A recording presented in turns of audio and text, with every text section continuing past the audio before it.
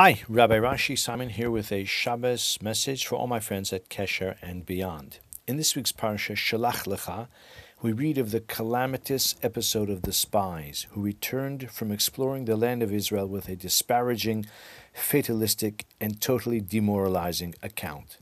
This ultimately led to the demise of the entire generation and delayed the people's entry into the land by a further 40 years in total. What prompted these men of renown, distinguished for their leadership and piety, to effectively sabotage the destiny of the nation in such a catastrophic way? Did they not yearn to settle the promised land? One approach to this mystery is that of the Zohar. It was all about kavod, not COVID. That's a different peril. At this point in time, these people all occupied positions of honor and prestige in the wilderness. They were afraid that when the Jewish people came into the land of Israel, there would be a new government, a new administration, a new world order, and as a result they would lose their positions of prominence. We may wonder at the credibility of such an explanation. Can the addiction to honor and prestige really lead talented people astray to such an extent? The answer, simply put, is yes.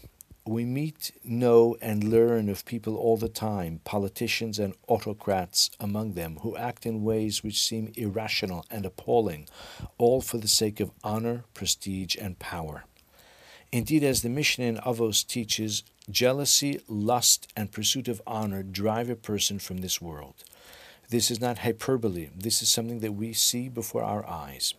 The episode of the spies can be seen as a cautionary tale of the destructive power of the craving for prestige and honor which besets the human condition. Against this, we should bear in mind what the Musar texts teach. For every measure of honor that one receives in this world, a commensurate portion of reward is deducted from his account in the world to come. We can say that kavod comes at a heavy price. The more honor in this world, the less reward in the next. However, I would like to also offer a counterpoint with a story, of which there are several versions. The Gera Rebbe and the Chofetz Chaim traveled together by train to the historic Aguda Convention in Vienna in 1923. At each stop along the way, throngs of people gathered at the railroad station to greet the tzaddikim of the generation. The Rebbe would go out at each stop to greet the crowds and to dispense blessings. When the Rebbe returned to his seat after the first stop, the Chofetz Chaim remarked to him, "You know that for kavod in this world, they debit your account in the next world. So you go out to the ardent crowds, but it comes at a cost."